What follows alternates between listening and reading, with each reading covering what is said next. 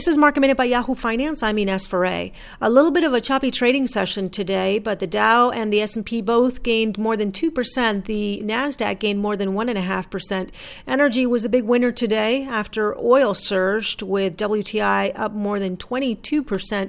Brent also up around 20%, trading at around $29 a barrel. This is after President Trump said he spoke to the Saudi prince and to Vladimir Putin of Russia, and that they were close to a deal. Essentially, this would end a price war between the two countries on oil.